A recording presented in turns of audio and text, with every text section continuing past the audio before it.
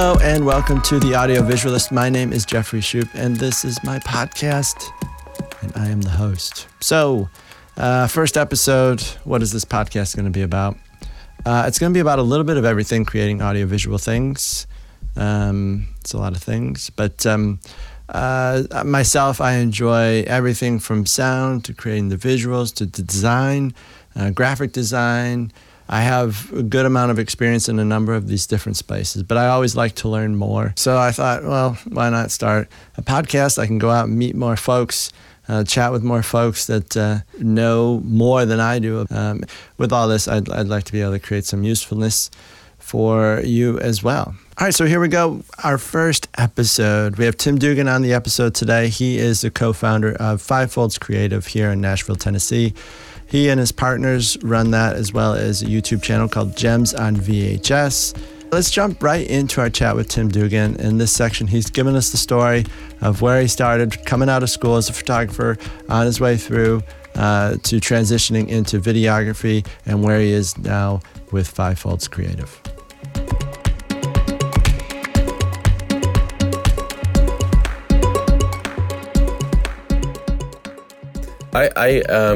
I would say there were two pivotal moments in my work life or periods of time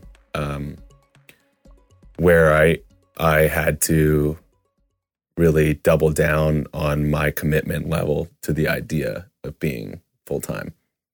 And one would be coming out of school. So I came out of school in 2011 and I had been studying art photography.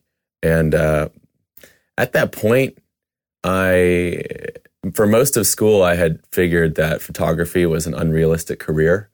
And then near the end of my schooling, I decided with one semester left in undergrad that I didn't want to be an elementary school teacher. And despite having, I graduated with like 100 extra hours. It was absurd. It wasn't 100. It was 70 though. But I graduated with 70 more hours than I would have needed just to technically graduate because I changed my mind so many times. And I felt like the thing that I had been passionate about for years on the side was a hobby. And then my last semester of school, I decided I didn't want to be an elementary school teacher. Let me look at photography seriously. And I went out and I just emailed everybody that I could find in Knoxville who seemed to be like a respectable photographer. And just see if I could meet up with them, intern for them for a second, something like that. Got coffee with a few, some of whom were like wedding shooters or did some architecture photography on the side. And those were encouraging. And I didn't want to be a wedding shooter, but I knew that was there. So that helped make it more realistic. A lot of this was me building a case for how this could really work. I had to find solutions before doing it. And then I did like a 2-week free internship with Jeremy Cowart, who's a photographer who I think is still in town. I don't know. And he had seen some weird piece of art I had made that was like a landscape made out of my hands and body with like lots of warts on it. And he saw that and he was like, this guy's weird. Like he should spend 2 weeks with me on his winter break. So I interned with him very briefly. And that, again, gave me confidence. Like, this is a real career path. So once I got back to Nashville, I knew I was going to find a career in photography somehow. So around that time in college and around that time coming back, I did a few weddings for like $300. It sucked, man. It's the worst.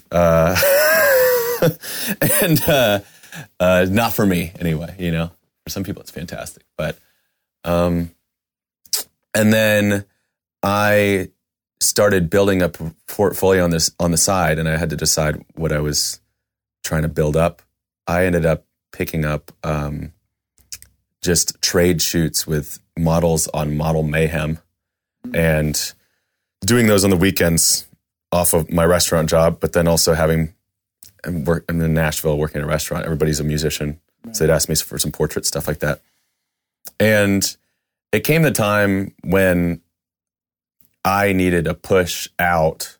And I just I decided I'd been there like a year and a half. Like, this is long enough. Like, let me make sure I have a few grand in the bank. I've got really low living expenses right now. I could live off this $3,000 for 6 months if I have to. Like, so I'm just quitting, and at worst, I get no jobs for the next 6 months, and I go back to a restaurant. And so that was the point where I was actually getting tested and in the market. And I really, looking back, what I needed from that to build the confidence to keep going was just that anybody wanted to work with me. I email blasted like everything I could find, businesses, bands, anything. I spent like the first month just, how many emails a day can I send, and start meeting some people, and met new bands and started working with some of them, and some of them wanted me to come back and do something with them again. It was an extremely low price point, and that was all I felt comfortable with at that point. But I did get stuff picking up enough. And like I said, after the first year of doing that, I got a email out of the blue from somebody who was a friend of a friend to go work with this country artist. And so that was reaffirming too. So within that first year, I really just got feedback that told me that this is viable, even if I made like shit for money. And then a few years later, after I quit that Dirks job, I was back to freelancing, and I just had enough referrals through that I didn't really think enough about how much I need to stoke the business with new work and new people and meet people and talk about what I do with them. And so I hit kind of a low point. I had with actually what I was pulling in for work, as well as just my motivation, because now people weren't hitting me up. I didn't have that feedback. So that was a second point where I had to turn another corner and figure out, number one, is this something I want to continue to do? And if so, how do I do it in a way that makes me like just a middle-class income? Because that's something I hadn't done before, and I hadn't cared really until that point. It was just getting older, having at that point a fiance, or at least a girlfriend that I knew I was going to marry. And I really searched myself high and low for motivation and what I wanted to do. And I still didn't have great answers. So I went and just asked people what they thought, friends. And at least one friend pointed me to his dad, who's been a commercial real estate developer for like 30 years and with a brokerage. But, you know, essentially that is freelance for like the last 30 years.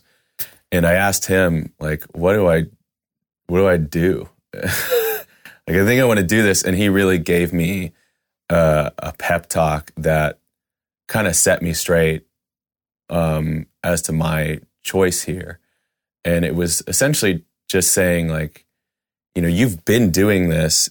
You see what the landscape is like out there as a freelancer. You see the real landscape of work where there is no safety net ever. When people work at a normal job, that shit can drop out at any point. You don't actually have a safety net underneath you. You might have some, as in like severance, or, you know, you can build your own with savings, but you can do that in freelance too. So in the next part of this conversation, we chat a little bit about how things have changed for Fivefold's creative as they've gotten larger, and also how things have changed for Tim, going from being a freelancer to being part of a partnership, and how that changes things. Fivefold's creative is about making fun stuff for money. So that's our goal, is like, let's enjoy making money, making cool stuff that people actually want. I mean, that's the best way to make money, making cool stuff, is they should actually get use out of it too. It's not just for us, it's for them. It's really changed a lot to have a partner who I work closely with and have spaces. When Anthony and John and I partnered up originally in 2016, just as Fivefold's Creative, we would work out of my house or out of our own homes and kind of just loosely say, like, you want to come over to mine? We'll make some coffee and we'll work for a while. And eventually we got to the point where we were working out of a studio space in Donaldson that was kind of janky, but pretty cheap, and had a cyc wall that we could kind of use whenever. Had a windowless room that we could set up some desks in. And but it was good for the moment. But just me and Anthony there still allowed us to get a lot more work done and be a lot more focused. And then eventually when we moved to 100 Taylor Street, to the Arts Collective, now we're surrounded by lots of other parties. We have other desks where we have our lone employee, Monica Murray, and we have John Taylor has his own desk, and another friend of ours, Yuri Figueroa, has a desk, and we can all kick ideas off of each other, and it can be more and more a focused place to work. I think the partnership in a less physical way has become a focused place to work as well. Having people in the office that you're usually there when they're there, they're asking where you are when you're not there. You know, that helps. Having a partner that can be like, hey, it's end of the month, we need to run finances. Like, what are you doing? Like, it's the 31st, we need to do this. That helps. Mm-hmm. You don't just be like, well, I'll do my books like Wednesday, whatever, fuck. When you have accountability, you do a lot more, and it can be a hard thing to do when you're truly freelance. It's also something that can be the advantage of being truly freelance, where you're like, I'm leaving. I don't know. To wrap up my chat with Tim, I just asked if he would be willing to give us some influences, give us a little bit of homework, something to check out if we haven't already. And so here he is. I would say, like, most of my work, I would think, doesn't really reflect what I've been influenced by, really like. But maybe it does more than I know. With the Gems on VHS YouTube channel, shooting takeaway show performance videos of musicians, both Anthony and I watched La Blagotech a lot in past days, which is I don't know if it's the original, but maybe the inventor of the takeaway show term, and loved how some of those performances were just really, you could hear the wind passing by and strangers, and felt very authentic. I've been influenced mainly by things that are, I would be misusing the term cinema verite, but like in the more verite style, documentary style of things, as far as photo and video. Ross McElwey's Sherman's March is one of my favorite documentary movies, shot in the mid-'80s. It's just like, it's kind of a meandering, strange tale that starts out as a guy with a grant trying to look at the influence of Sherman's March across the South, and instead finds himself in and out of love with various women along the route of Sherman's March across the South, as like a 30-something whose family is asking him when he's going to get married. Awesome. Strange movie. Very POV. I love Werner Herzog. Like Encounters at the End of the World or Into the Abyss are two of my favorite documentary films. And then I used to look at a lot more photo. I loved Edward Bertinsky's photography and documentary movie Manufactured Landscapes. It's a lot of tripod or slow dolly shots that are just kind of grand, and you can just live in them for a little while. A lot of the stuff I've been influenced by, I guess, are like slow documentaries. But I don't watch that many anymore. I watch a lot of, I rewatch Louis Theroux documentaries a lot. He had a series on the BBC called Weird Weekends for a long time, and he would embed himself with neo-Nazis, or he did a couple episodes with the Westboro Baptist Church or pornography actors. And do kind of an experiential gonzo journalism doc about it. Always controversial topics. Really cool. We're going to wrap up the podcast there. I'm going to give a big thanks to all of you for listening. And the biggest thanks, of course, to Tim Duggan. He was the first interviewee for this podcast, discussion, chat, whatever you want to do. He knew he was going to be the first. And so I really appreciate him being the guinea pig of sorts. And he did a great job. I had a great time learning about his journey to becoming the artist and the filmmaker that he is today. And of course, his influences. I have a bunch of homework now. I'm going to have links to everything in the show notes, so please check it out. Check out Fivefold's Creative, Gems on VHS, all that good stuff. So if you would like the podcast, please subscribe, comment, star, and until next time, we'll see you.